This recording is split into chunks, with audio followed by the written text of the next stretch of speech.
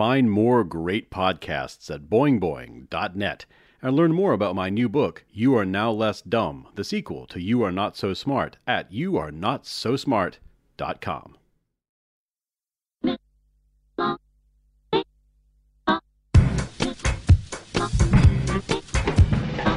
on down into the middle of the party and getting the cool and the happy, they went fire. Dancing and talking about the power of the gospel. Getting the cool and the happy, they went fire. Welcome to the You Are Not So Smart podcast, episode 9.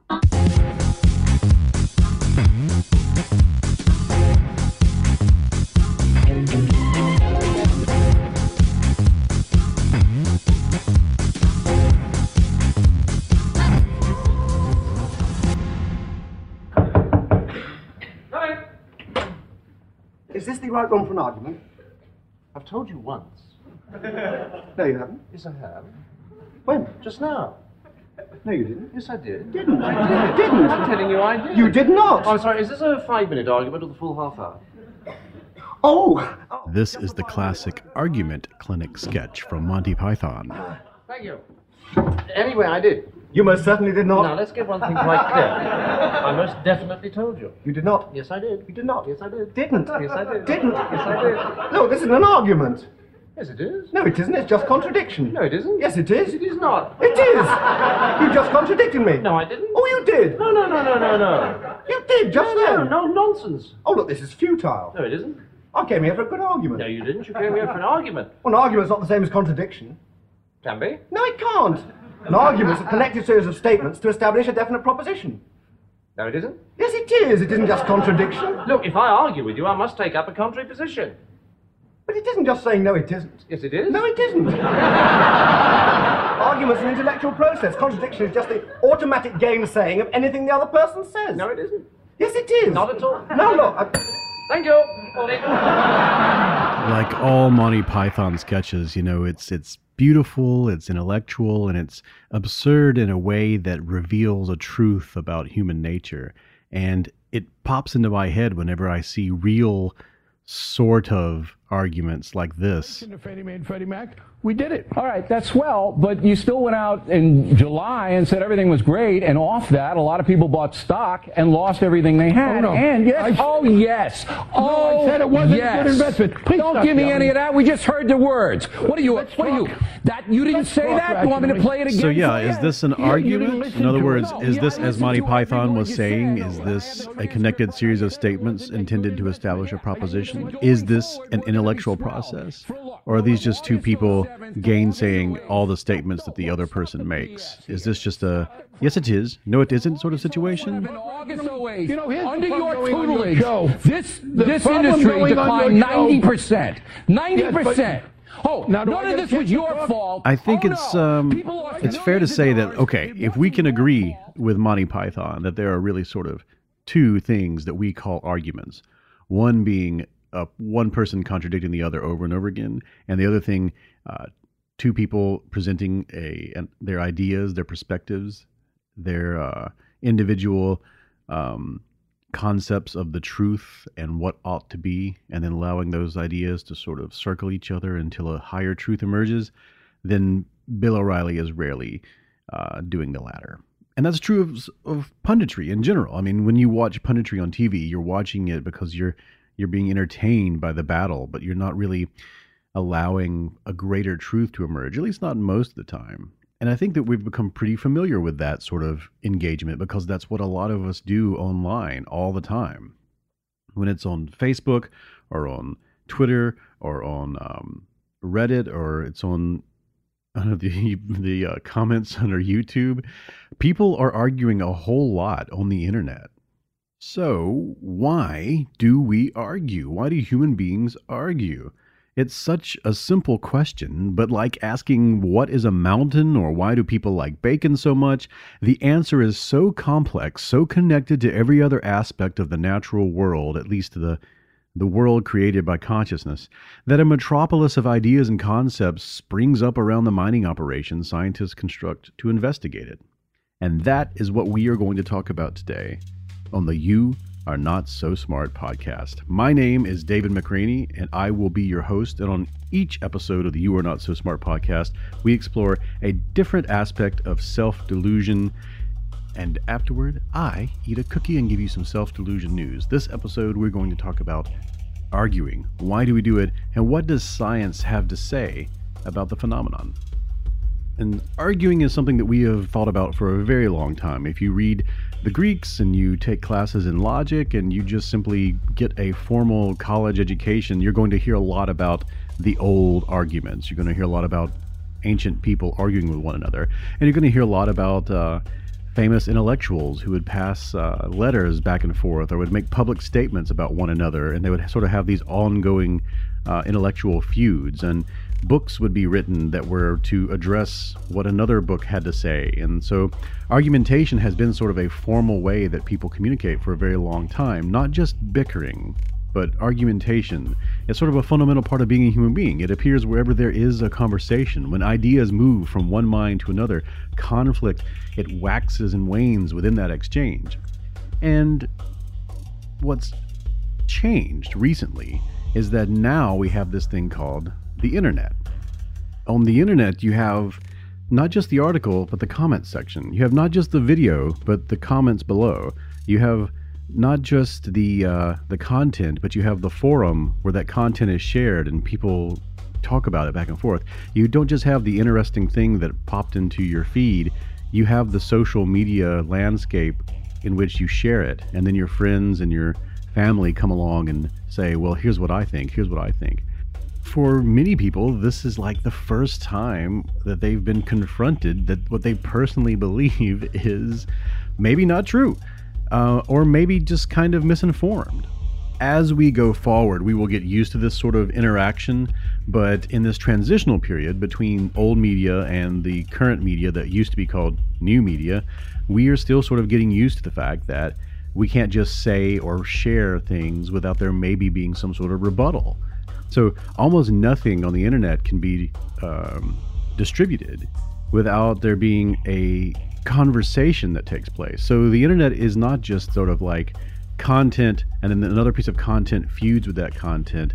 There's an ongoing conversation that's always taking place. And if there is an ongoing conversation, there will be arguments, and there are plenty of those. Jeremy Sherman has written about this extensively. He is an evolutionary epistemologist, a person who studies the way human beings have over time learned how to get at the truth. And a large part of his research is into the way that people argue.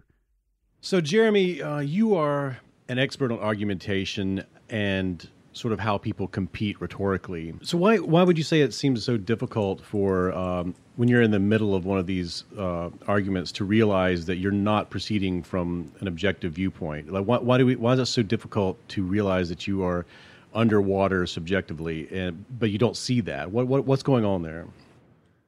Well, I know from personal experience, as most people I think would know from personal experience, that it's fun to think you got it down, fun to think you figured it out. It's much more satisfying than thinking you don't. I've just finished a book called Doubt, A Natural History, A User's Guide. Heck, I can take a tax write-off for doubting. It's my life's work. I'm really interested in doubt. I hate it, though. I don't like to be in a state of doubt. So any way that I can find tools by which I can declare myself infallible, I will gravitate toward them. I actually think the fundamental use we get out of any doctrine, any popular, spiritual, political, whatever doctrine, is a high-minded way of saying, shut up, I'm right. That's the, in the old days when you used to go in and open a new account at a bank, they'd give you a toaster on the first day. You're going to be a premium. I think that's the toaster of spirituality and ideology and philosophy in general. That's what we really gravitate towards, is we would like a way to stop doubt. What I love about the way Jeremy writes concerning argumentation is that he points out certain things that you see every single time people get into one of these long, drawn-out arguments on the internet. You'll see people do what he calls gravitation toward postures of objectivity. In other words, when people are arguing a point, it's at some place in the argument they stop saying I believe so and so or I think so and so, and they say so and so simply is true. That they aren't being subjective, they aren't being biased. They're simply telling you facts about the world, and to prove it, what both parties will end up doing is digging into the internet, going to Google, going to Wikipedia, going places where they can find evidence that supports their conclusion, and then they can sort of, from the way he writes about it, is they can become the judge instead of the lawyer for the arguing for their side. They go up into what he calls a sort of omnipotent viewpoint that is neutral, and it's not biased, even though it's obviously so because they're using a bias to find that information and deliver it, but people don't see that about themselves. And he calls those things infallibility contests, a dead-end debate in which both people are trying to prove to the other person that they are the most infallible, that they are the most objective. And you're going to see that a whole lot. And he has a recommendation as to what you should do if that starts to happen. So suppose I'm arguing with someone and I stop and I say, wait, before we continue to discuss what's true and what's not, I just want to make sure I understand your position. And then I play their lawyer. Nothing snarky about it. I simply try to make their case as effectively as possible. Really just get in their shoes and make their case. Really separate my understanding of it from my agreement with it. So if I need to, I can caveat it by saying, this is, regardless of what I think of this, I want to understand what you're saying to make sure that I hear it. So you say what they're saying as convincingly as possible, and you ask them, did I get it? And then you're quiet and you listen to whether you got it. Okay. Let me go ahead, please. I want to unpack that because that sounds really neat. I'm going to pretend to be on one side of an argument, and then you do that to me, okay? Okay, sounds good. Okay. Pick the argument. Evolution cannot possibly be true. I mean, we can tell from there are many texts out there that you can combine, and the Earth is probably around about 6,000 years old. So I just don't see where the talking about the Big Bang could I mean, how do we even start talking about that stuff? I mean, obviously the Earth is 6,000 years old. We have evidence for it. Okay, so let's assume, first of all, for the context here, that this has already gotten heated. You've already heard my opinion, and we've been squaring off on it. Right. Okay, good. So, David, before we continue to discuss whether or not evolutionary theory has any merit, I just want to make sure that I understand what you're saying. So you're saying that all of the evidence points toward the Earth being 6,000 years old. And really, there isn't support for evolutionary theory. It's highly debated. It's just a theory. It's really not got any merit, especially given that we know that the Earth is 6,000 years old. Am I hearing you correctly? Okay, I like that. That's a really interesting technique. I've never heard it done that way before. Because I would assume that the other party would then immediately, you would be pushing them into realms like, well, I understand that there's a lot of evidence out there, but scientists have their own agendas and they're trying to get money from grants, and you're basically shifting the person onto their heels where they're having to explain themselves instead of allowing them to be on the attack. Is that kind of how it works? Well, it has a variety of potential outcomes, including that people think you're trying to manipulate them. It's certainly not surefire. Often what you'll get, remember that we would have gotten to that point by already having squared off. And so the person will often say, you can be right in the middle of an infallibility contest and try to de-escalate it that way. And the person, you could say back to me, Jeremy, you didn't get it. You didn't understand me. You don't hear me. And I would then say, okay, well, let's try again, because I do want to understand you. And you might say, well, no, you don't really try to understand me. Say, I understand that would be a question for you, but I would really appreciate it if you would say it again, or what I'm missing, that sort of thing. And keep it from being a conflict. There can't be anything snarky in my mirroring response to you. I can't say, well, you're thinking that the Bible's right about everything, or something. I can't mock you, I can't deride you, I can't do anything to trivialize your argument, or else it's going to undermine its ability to potentially de-escalate the conversation. But even at its best, you might be so stuck in the infallibility contest, for all I know, because of something I said before. I can maybe I said something about how the Bible's not even wrong, and you're taking umbrage with that. I don't even know where our disagreement started. What got us into the infallibility contest could be any little hair trigger. But what I would try to do is go a few rounds with you. How many rounds? I would say always one more than you think. But at some point, you stop because it's not working. The other person can still just keep it going as an infallibility contest. Mirroring is not an infallible technique. One thing you get, though, for it is what I'll call the consolation of thoroughness. I have a basic rule, which is if you don't want to be a jerk, expect some anxiety. That is, I have to live with some doubt about whether I have given an argument its fair opportunity. And the longer I can bear with an argument I find disagreeable, the more confidence I will have when it's time to walk. It's part of what it takes to do fool efficiency without just becoming a smug bastard who won't suffer fools.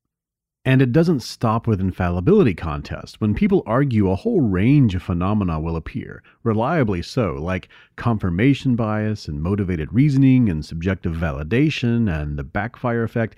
And if all this sort of stuff interests you, how people argue, rhetoric, debate, and all that stuff, well, you're in luck because there's a couple thousand years worth of discussion on the topic across many cultures, going back to people like Plato and running right up to modern books by Glenn Beck and Rachel Maddow. But what is new, what is really, really interesting is that research into the psychology and neuroscience of arguing is only now really making progress toward understanding why we do this. Why do we argue? Why do we fall prey to confirmation bias? Why do we use motivated reasoning to maintain erroneous beliefs? So the answer to these questions also has something to do with the answer to a really fundamental question. Why do we even have the ability to reason? And that is what we are going to talk about today with our guest, Hugo Mercier, who has put together this paper, this incredible bit of research called Why Do Humans Reason? Arguments for an Argumentative Theory. And I'll have a link to that on the website. And what he's done is, with his research partner, Dan Sperber, is put together a model for explaining why are we so biased? Why do we fall prey to logical fallacies? What's going on whenever we have disagreements that involve motivated reasoning? What I write about, what many books that have come out in the last few years are talking about when it comes to the fallibility of human reasoning, he puts it into a new perspective that I think you're going to find fascinating and incredible. He is a postdoc in philosophy, politics, and economics, and he's currently doing research in Switzerland. He is a really interesting person who has a lot to say, and I think you're going to love this.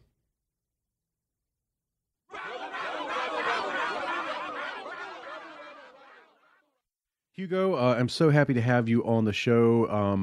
Your model, the argumentative theory, is so fascinating, and it suggests something really interesting, and that is that arguing isn't really a bad thing at all. And could you explain from the perspective of your theory, what is the purpose of arguing? Well, thank you very much, David, for this interview and for the kind words regarding our theory.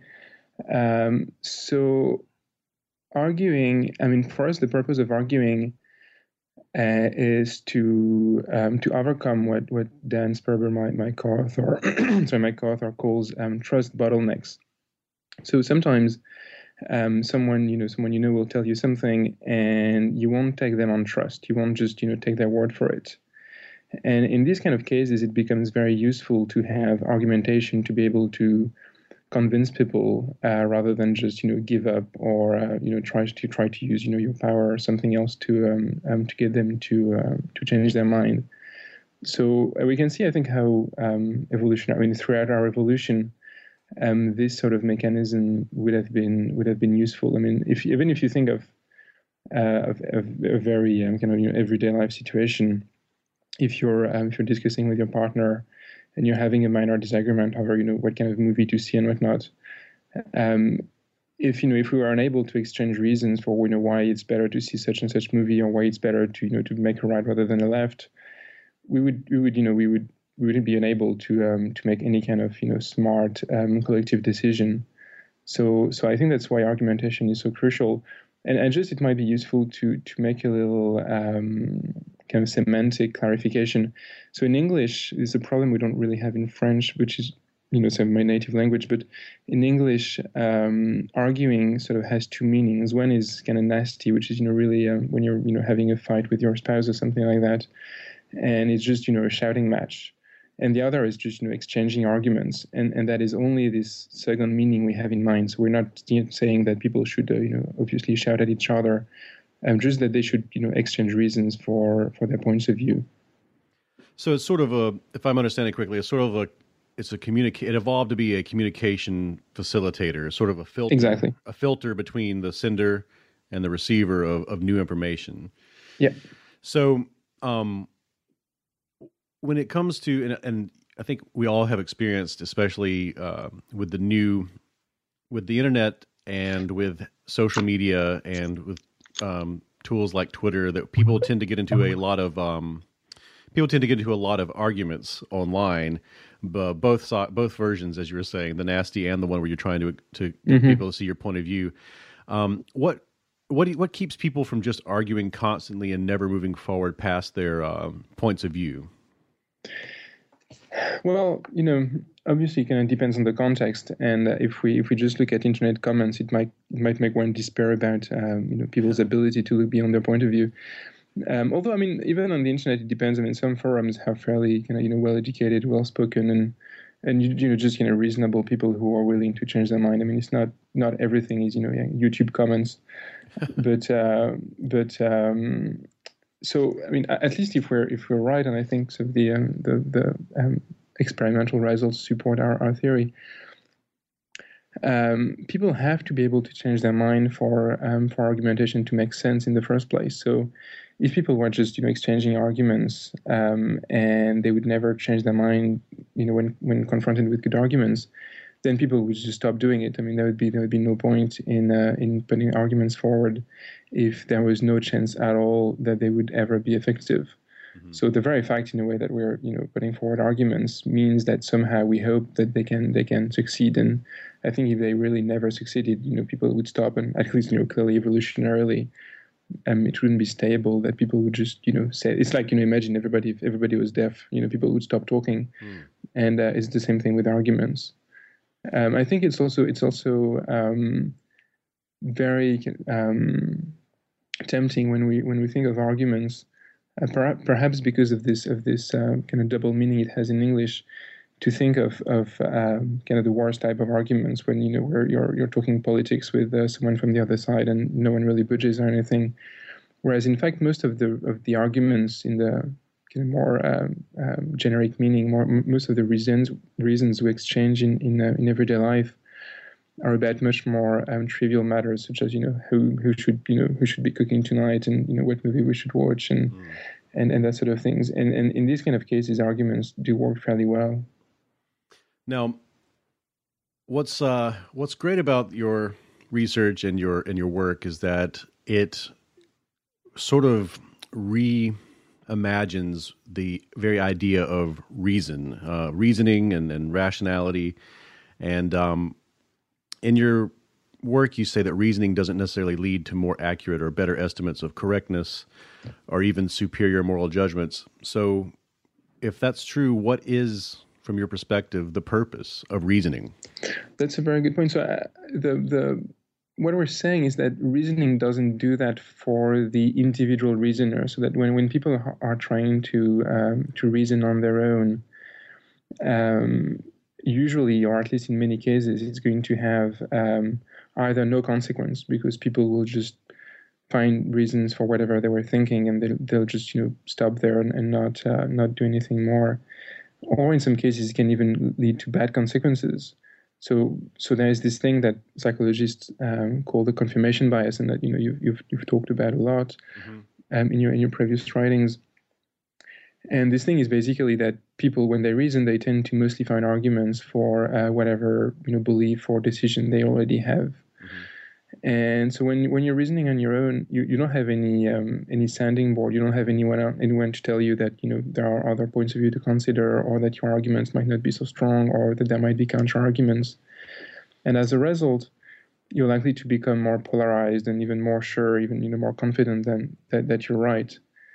So that's why I think people often, when they reason on their own, don't really improve their beliefs, or their decisions, or make more moral decisions. On the other hand, reasoning should lead to these consequences when people reason with each other, when they exchange arguments, when they argue in the nice meaning. And I think then again that a lot of experimental and historical evidence supports this contention, and that when two people are arguing about a mathematical problem or logical problem or a factual problem or many different types of issues, the one who is right is actually more likely to convince the other one than the other way around. So that in the end, both have, at least one of them has better beliefs than what she started with. And in many cases, both of them will end up with better beliefs, because they'll be able to tell, well, you were right on that point and I was right on that point, and we're just going to combine these beliefs and make a better one together. And how does your view differ from the conventional view of reasoning, would you say? So the main difference is that for the conventional view, basically the lone reasoner should be doing all of that. So the classic view of reasoning is that people should be reasoning on their own before making a decision, or to make sure that they're right. And even though it's all well and good as a recommendation, it just so happens that people are not really fully equipped to do that in many cases, and really, indeed, it really goes against the grain to really cautiously examine our own beliefs and make sure that we have good reasons, rather than just find more arguments for what we already believe.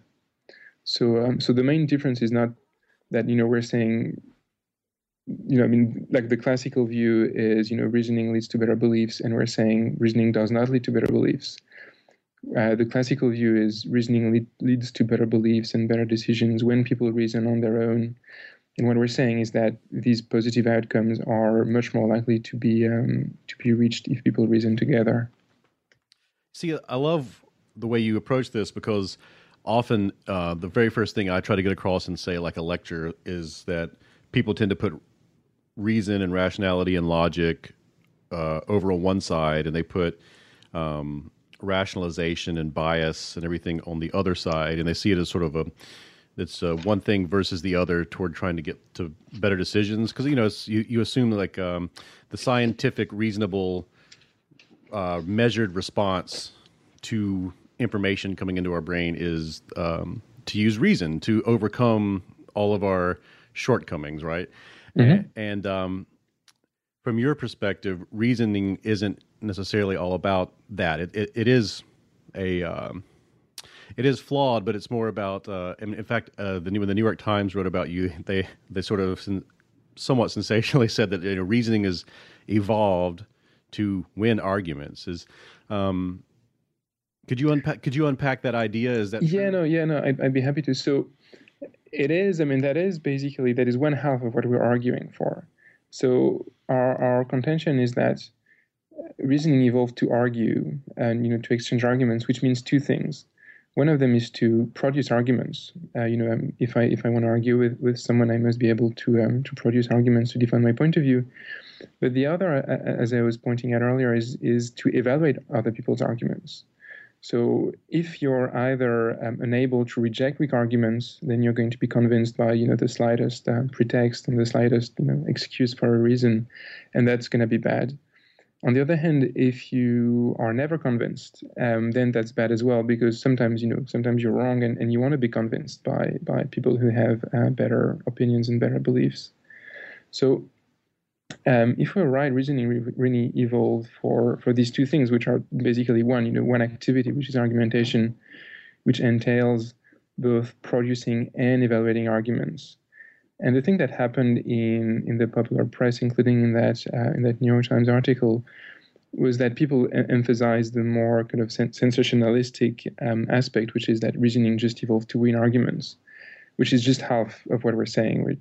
If you want to win an argument, the other person has to change their mind. It's not possible.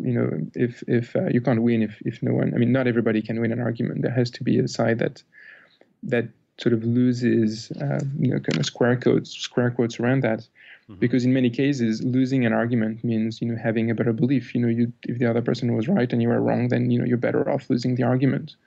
So it's really these two things that cannot that don't make sense, one without the other. If you can't just be evaluating arguments if no one is producing them, and as I was saying earlier, if you're just producing arguments and no one is evaluating them, that doesn't make really any sense either.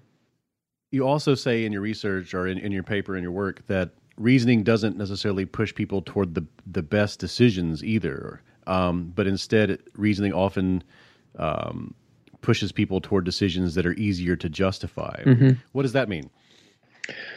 So I'm going to give you an example. So I mean, the general idea is that in many cases in the modern world, we're facing decisions for which we have little intuitions. We don't really know what to do. We don't have any strong opinion to start with. And so when that happens, reasoning is not going to have a strong confirmation bias, because basically we don't have any pre-established belief or decision to confirm in the first place. And so it could be tempted to think, and many people have suggested that in these cases, then reasoning should do a good job at telling, well, objectively, no, now I don't have any strong preference, so reasoning should allow me to really get at the heart of things and weigh things carefully and get at better decisions. And what seems to happen instead is that people go for the most easily justifiable decision, which is not always the best. So I'm going to give you an example. It's a very nice study that was done by Chris C. and his colleagues, I think. And so the idea is participants in a psychology experiment, they do an experiment, and after that they're given the choice between two chocolates to be taken as a gift. And one chocolate is small and cheap and in the shape of a lovely heart. And the other chocolate is big and expensive, well, at least bigger and more expensive, but it is in the shape of a disgusting-looking cockroach. And so if you ask people which one will you enjoy the most people say, I'm going to enjoy the heart-shaped chocolate the most, because you don't really want to eat anything that looks like a roach. Mm-hmm. However, when you ask people, which one will you pick, most people actually pick the roach-shaped chocolate. And it seems that they're doing that because they can't really manage to justify picking the other one. They kind of, there's this thing, well, obviously it's rational to pick the most expensive, the biggest thing. And the fact that it's a roach is not, it shouldn't really have any impact, because it's, it's not an actual roach. It's just, looking like a roach. And so people end up making a decision that is probably a poor decision given what we know of the psychology of disgust. They are not going to enjoy that chocolate because they can't really justify doing anything else. Mm-hmm. And so you bring this up several times, and this is one of the greatest things about if you're interested in this sort of thing, because there is a deep interest in this right now in popular thought for the many books about irrationality. There are, I'm writing about it. Lots of people are writing about it. And you look at several of these studies that have sort of risen to become famous examples, and you sort of reframe what is happening in there and give it a better explanation or a different explanation. One of my favorites is in your paper is you talk about the disjunction effect, mm-hmm. which is involves that weird coin flip experiment. Mm-hmm.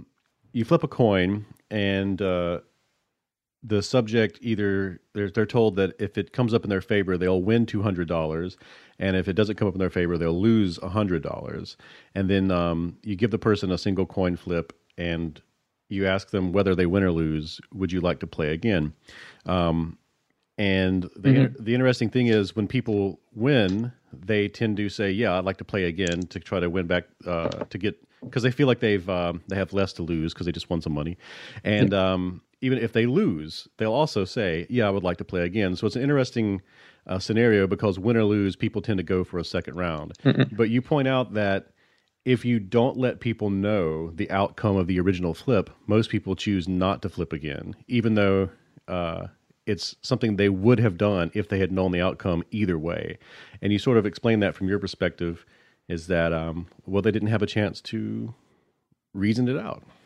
Well, so it's so basically, I mean, our interpretation of that experiment is basically in line with what was suggested originally by I think it was probably actually Kahneman or Tversky, who first put it forward, and Edward Shafir. And the idea is that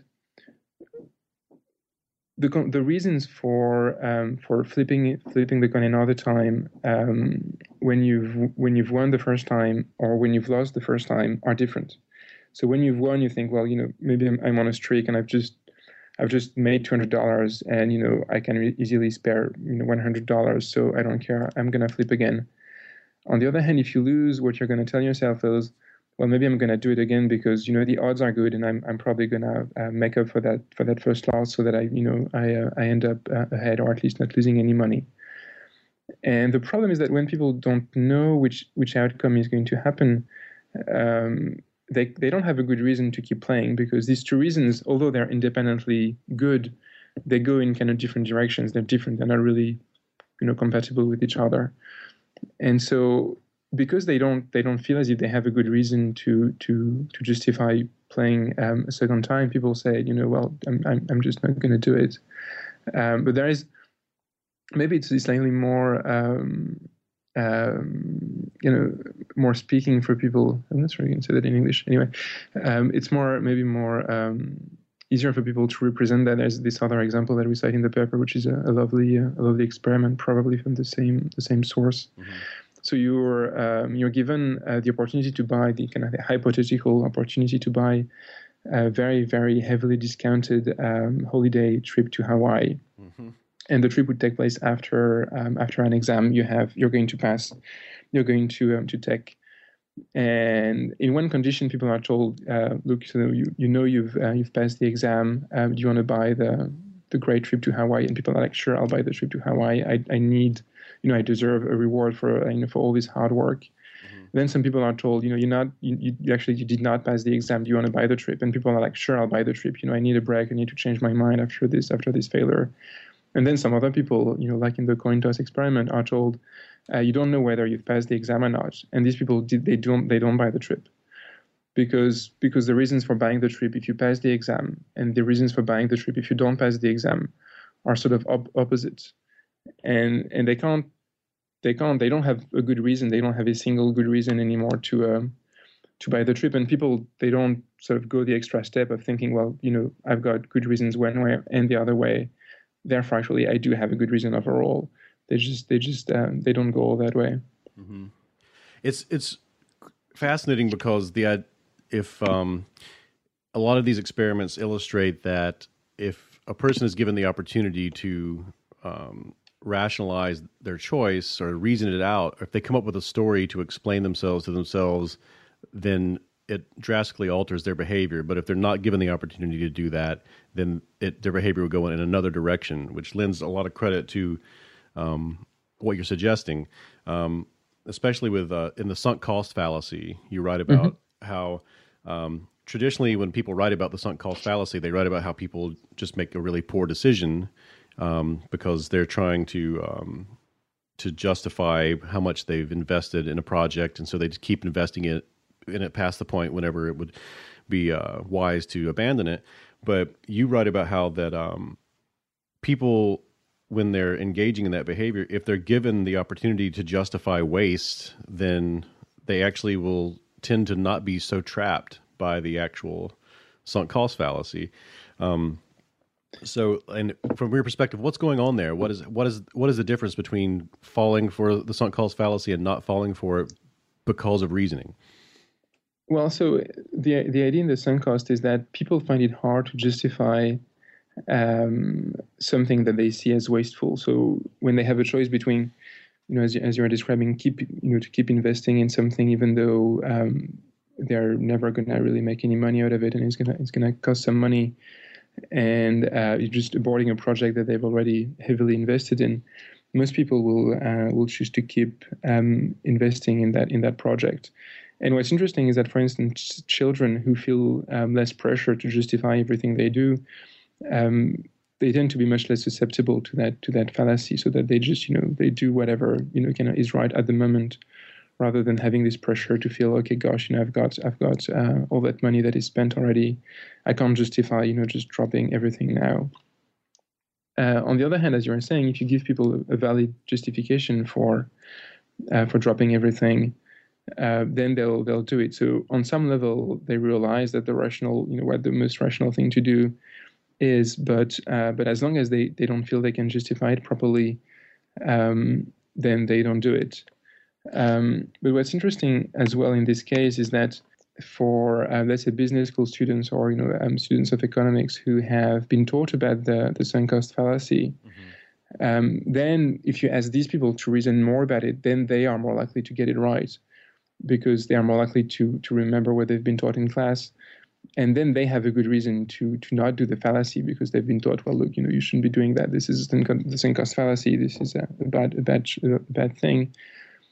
And so in this case, basically, if you haven't been taught, kind of economics 101, the most easily available justifications in that case point to the wrong decision. However, if you've been taught a bit of economics, or if you've read about that fallacy, then the most available justifications point in the right direction. So what's interesting about that is that it shows how it's not so much whether you're a good reasoner or not that is going to matter, but what the rules are that you've learned, and what other people in your environment, in your people who matter to you are going to think are good reasons. And that's I think that's one of the important messages of our theory, is that really to reason well, it's much more important to be in the right context rather than to be a good reasoner intrinsically. I mean, we're not saying that there are no interpersonal differences in reasoning skills at all. I mean, I'm sure there are, but if you take even an extremely smart, kind of genius type Newton person, and if you put them on their own reasoning about something, in many cases it's not going to work so well. Whereas the same person, or even a person of lesser ability, if you put them in a group and you let them discuss and argue with people who disagree with them, they're going to do just fine. Right. That really sort of blew my mind, thinking about you bring up a lot of times in the paper that truth wins, I think you say over and over again, and that people in some of the more famous experiments, like the Waste and selection task and the waste and matching task, those things that often are taught in psychology classes, when an individual is doing those tests, they often fail a lot. But when people are put into groups, it changes the dynamic so much that people don't fail as often. What is the difference between arguing amongst in your own mind and arguing with others in a group, and how does it improve the outcome? So, I mean, basically, the argumentation is just playing its role, so that it's letting people who have the right answer convince others. That's most of what's happening. So I'll give you an example. So we don't have any published data on that, but I've got some data, so I kind of know it works well, and it makes sense given what we know of other experiments. But this is much easier to explain than the within selection task. So psychologists now use a lot a problem that is known as the bat and ball, which is a small kind of mathematical trick. So you've got a bat and a ball, and the two of them together cost $1.10. And you also know that the bat costs $1 more than the ball. And the question is, how much does the ball cost? And most people answer that the correct answer is 10 cents. And in fact, the correct answer is not 10 cents. Otherwise, that kind of wouldn't be fun for psychologists. So 10 cents doesn't work because if the bat costs $1 more than the ball, then the bat has to cost $1.10. And then the two of them together cost $1.20 and not $1.10 as they should. And the correct answer is 5 cents. And then you have $1.05, and it all fits. So if you give that problem to individuals to solve on their own, most people will have the first strong immediate intuition that the answer is 10 cents. And then what they're going to do is they're not going to answer that right away in most cases. They're going to reason about it. What they think they're doing is trying to make sure that they're right. But in fact, what reasoning is doing is mostly finding reasons for their wrong intuition. Mm-hmm. So people are gonna, think, well, sure, $1, there's this $1, there's this $1.10. It has to be 10 cents. It can all make sense. And they don't really realize that their reasons are poor and that their intuition is wrong. On the other hand, if you put people in a group, basically two things can happen. Either everybody got it wrong, in which case, nothing much is going to happen. People are not going to argue because they all agree on the wrong answer. Or someone got it right, and that person is, always going to be able to convince everyone that this is the right answer. And as a result, if you put people in groups, their performance will improve dramatically just because, they are likely to have been confronted to someone with the right answer. And what's important in this case is that it really has to be argumentation. So if you just tell people, well, look, the right answer is 5 cents, or if you provide them with the choice between, the answer is either 5 cents or 10 cents, people, they don't change their mind. They don't just realize, oh gosh, obviously I was wrong, this is 5 cents. You have to talk them into accepting the 5 cents. Mm-hmm. And so that's a case in which reasoning does extraordinarily well what it's supposed to do. So it allows those people who have the right answer to find arguments to convince the others. And it allows those who had the wrong answer to accept these arguments and to see their strength. And sometimes it takes a bit of time. Sometimes it can take 5-10 minutes. But then everybody basically, in my kind of, I've done that with a lot of people. And I've had one person once who I wasn't able to convince. That was not a very, very mathematically literate person.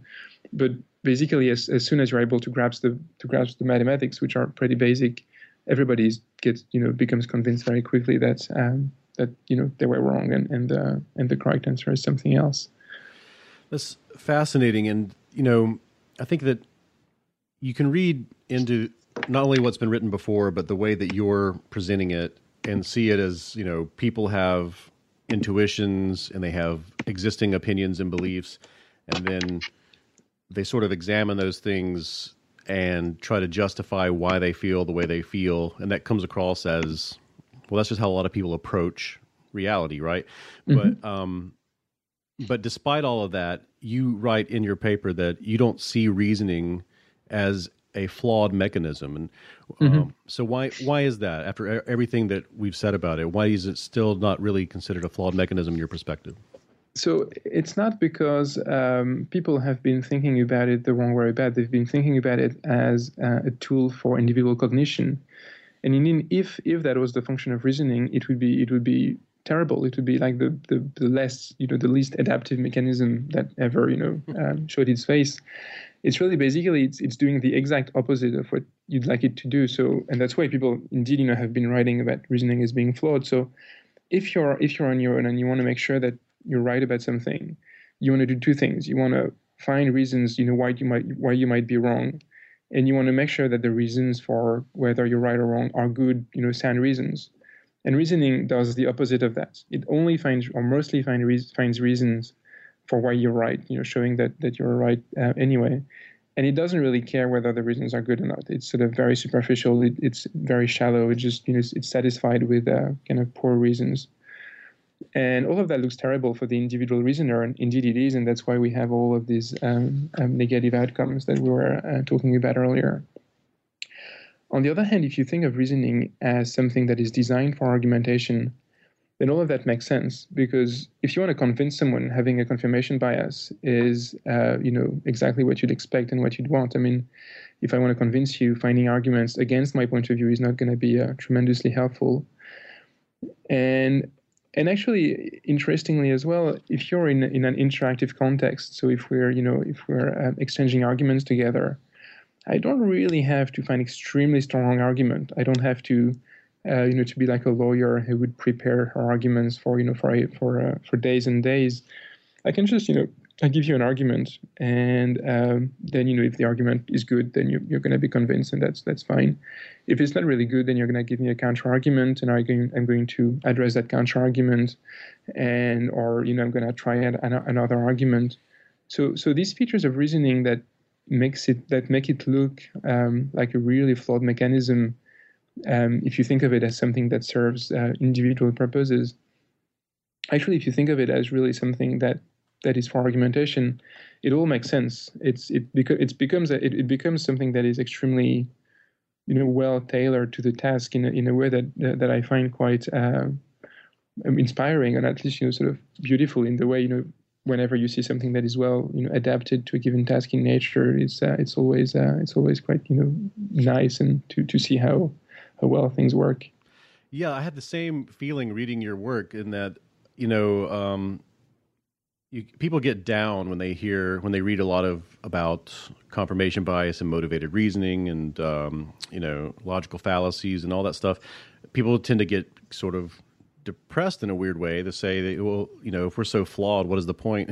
How do we get over all these things? And from your perspective, you talk about how, well, the stuff, it's more about, and you can correct me if I'm wrong, but the way I'm reading it is that when we generate, the way we generate our arguments for things is flawed, but the way we evaluate arguments is pretty good. And that's really sort of detailed well. And you actually write in the paper that in most discussions, I'm quoting you here, rather than looking for flaws in our own arguments, it's easier to let the other person find them and then only then adjust our arguments if necessary. And that's basically how science works, is people generate arguments and other people attack those arguments, and then over a long period of time we get closer to the real truth. Is that how you see it? Exactly. So I would just slightly object to the characterization of the way we find arguments as flawed, because it's biased, but not every bias has to be a flaw. So right. So for instance, if you have a mechanism that aims at avoiding poisonous mushrooms, you want it to be biased towards saying that the mushroom is poisonous rather than palatable, rather than the other way around. It's better to avoid a mushroom that was fine rather than to get poisoned because you thought it was palatable. So it's not. So clearly we have these biases. We have this confirmation bias. We tend to use shallow arguments, but this is all fine in the context of a discussion. Not only is it fine, but it's probably even optimal in that it can create, as you are kind of saying with the idea that we let other people find flaws in our arguments rather than do it ourselves. It makes a nice division of cognitive labor. So typically, for me to be able to anticipate why you might disagree with me, I would have to do a lot of cognitive work because you've got a lot of beliefs I don't have, and it would be very hard for me to anticipate why you might think such and such. So to give you like a very everyday life example, if I want to convince you to go to a given restaurant, you might have very, very different reasons for not wanting to go to that restaurant. You might not, let's say it's a Japanese restaurant. You might not like Japanese food. You might think it's too expensive. Maybe you've gone to a Japanese restaurant 2 days ago, and I can't anticipate all of that. So if I just tell you, well, look, we should go to that restaurant. It's a good restaurant. Then you might tell me, well, look, actually, I don't really like Japanese food. In which case I could tell you, well, look, but they also serve Thai food or something. I don't have to anticipate every possible reason, and I can't even anticipate every possible reason you might have to disagree with me. So it's much better to just start with a kind of weak argument, like saying, well, it's a good restaurant, rather than have to list all the potential arguments you might have for wanting to go there, or try to really spend hours anticipating. So maybe he doesn't want to eat there because he doesn't like Japanese, blah blah blah, and that's the way, in a way, you can really feel that in the way you're comfortable, with people well. You're comfortable, making suggestions without having to think too carefully about, what you're saying. And if you contrast that with like, someone, like the first date or something, in which you're going to overthink everything because you don't really know the person, but you want to really be very careful not to say anything foolish. It's extremely uneconomical and kind of painful and effortful and not very pleasant. And when you know people, you can just keep all that and you say things. And if that doesn't work, that's fine. Right. And you can, if I'm reading you correctly, you could see it as a very adaptive response to many different minds with many different perspectives, because it can scale up to bigger problems. Like you write about, we abolished slavery over the course of many, many different arguments from many different perspectives being considered for a very long time. And in our country, we're doing the same thing in every country. There are ideas that are being bandied about through reasonable, debate. And eventually we assume that we'll come to the better conclusion because we debate, right? Yeah. So, obviously the moral cases are always tricky because it's harder to tell what is right or wrong. So obviously, things like slavery, it's easy for us to say, well, look, that was wrong. From our point of view, like if you adopt some kind of like evolutionary point of view, in which case, people should be looking after their own welfare mostly. It's not clear that reasoning, even in groups, even in the best circumstances, when people are free to argue as much as they want and all that, it's not clear it should lead to more moral outcomes. It should just lead to outcomes that are better for the individuals who are discussing with each other, not necessarily for anyone else. What is nice about the history of the abolition of slavery, and mostly, but I guess, and the one I know best anyway, the history of the abolition of the slave trade in Great Britain, is that arguments. We know that arguments really played a critical role in the process. So people have argued, and psychologists and others have argued that when it comes to big moral changes such as this, it's mostly a matter of emotions and conformity. So basically, everybody, once kind of many people change their mind, then other people will follow. It's not necessarily clear why these people would change their mind in the first place, but people tend to say, well, look, arguments don't work for this sort of things, and in fact they do. It's pretty clear in that case anyway, and I believe in other cases as well, that people, so like late 18th century, early 19th century in Great Britain, a lot of the population, and at least the most important members of the population in that case, the members of parliament, were really convinced by good arguments that that it was wrong, and also they were convinced that it was not necessarily economically the best thing to do. But really, arguments played a critical role in that process, and so I think we still have to be hopeful. And the pace of change, I'm sure that for people living at the time, it seemed tremendously, extremely slow. There, it took many years, and there was the Napoleonic Wars that intervened, that kind of screwed things up for a while. But apologies for that on the behalf of France, by the way. When you look at it now, it does seems to be pretty fast given the scale of the change. We went from slavery being completely allowed in Britain in the late 18th century to it being completely outlawed a few decades later.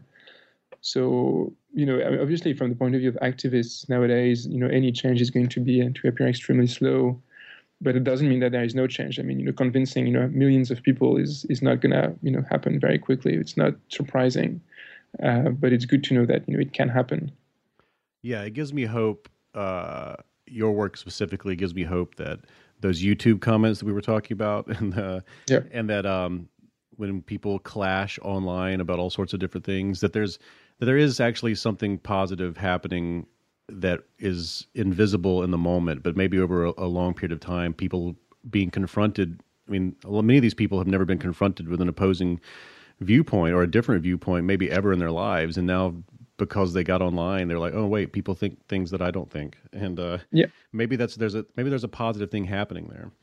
I think there is. I unfortunately I don't know that literature well enough, but there is a substantial now literature in political science and in kind of media studies on the effect of the internet on political beliefs, And it seems that contrary to a lot of popular opinion, so not only, like for instance, the American population is the best studied, but people are not actually much more polarized than they were 10 or 20 years ago. Politicians are much more polarized, but people haven't changed all that much. Most people anyway, and also that people actually, when they go online, they don't only read things that are going to support their opinion. They also, as you were saying, they read things that go the other way. And even if they only read papers that support their opinion, there'll be the comment section with people from the other side commenting. And no, I mean I would say on the whole the question is still open as to whether the overall effect is positive or negative.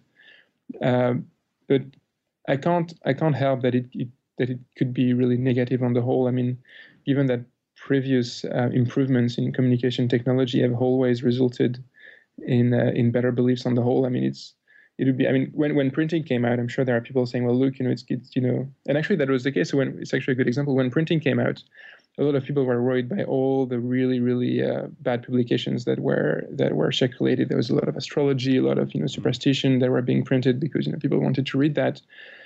And so people were worried about printing. They said, well, look, it's really getting out of hand and people are getting access to a lot of knowledge that they won't understand. And, the bad things are going to spread more than the good things.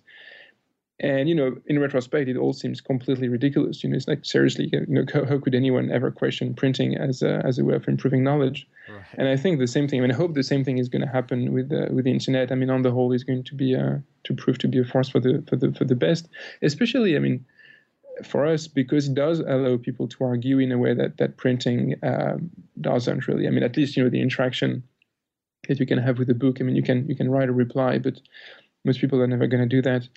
So by enabling much more argumentation, we should predict that on the whole, the internet should really be very helpful to make people change their mind and adopt better beliefs on the whole. Well, Hugo, this is a great place to stop, even though I don't want to stop because I love talking to you about this topic, and I can tell you that your work is really going to enhance everything that I do and how I think about things, because you gave the opportunity to answer the question of why, which is something that has been very difficult to answer, and I think you've moved as far as in psychology and in philosophy. I think you have moved the conversation forward really well, and I think that's fantastic, and I thank you for it. Well, thank you very much. That's very, very, very kind of you, and it's great for us to know that we're having some kind of impact on people's thoughts. So, if someone wanted to keep up with your work and find you, how could they do that? So I've got a website. So if you Google Hugo Mercier, you'll find that website, and there is a news page kind of with the new stuff that is sometimes updated. I've got 2 small children, a lot of work, so it's not updated as much as it should, but it is updated from time to time. And most importantly, we're writing a book. So with Dan Sperber, my former PhD thesis advisor and the co-author of that paper you were referring to, we're writing a book that is going to be aimed at a kind of broader audience than standard academic writing. And it's going to be our first try for each of us at kind of slightly popular writing. So I don't know how well we'll do it, but we'll try anyway. Mm-hmm. So at some point that book will come out, and hopefully people who've been interested in the argumentative theory from the paper and the press coverage it got will enjoy that. Oh, that's great. I'm glad to hear that. All right. Well, thank you so much. It was great having you on the show. Well, thank you very much, David. It was great to be on the show. I am so very proud that You Are Not So Smart is now part of the Boing Boing family of podcasts, and another podcast at Boing Boing you should check out is Gweek, hosted by Mark Fraunfelder, who each week interviews friends of Boing Boing who discuss comic books, sci-fi, video games, board games, television shows, movies, tools, gadgets, apps, and other neat stuff, which is what he says at the beginning of each podcast. And it's true, and you should really check it out. He interviews some really interesting guests and people who you've always wanted to hear delve deeper into what they do. So check out Gweek over at Boing Boing Podcasts, one of the many podcasts over there that I think are fantastic and I'm proud to rub shoulders with. And now it's time for cookies. On each episode of the You Are Not So Smart podcast, I read a piece of self-delusion news or a scientific study related to self-delusion while I eat a cookie baked from a recipe sent in by a listener or a reader. And you can send in your recipes to david@youarenotsosmart.com. If I pick and bake and eat your recipe, you get a signed copy of You Are Not So Smart or my second book, You Are Now Less Dumb. And I post the recipe and the winner and photos and everything else over at youarenotsosmart.com, as well as the You Are Not So Smart Pinterest page where things like cookie recipes love to flourish. And this week's winner is Jamie Lee Jonker. I hope I'm pronouncing that right. Jonker? It's spelled Jonker. Jamie Lee Jonker of New Zealand, who sent in a recipe for orange coconut chocolate chip cookies. And I have one right here. And I'm going to taste it. So give me a moment. I'm going to move away from the microphone so you don't hear my smacking. And here we go. Mm-hmm. Mm. Mm-hmm. Mm-hmm. Mm-hmm. There's a lot of cookie in this cookie.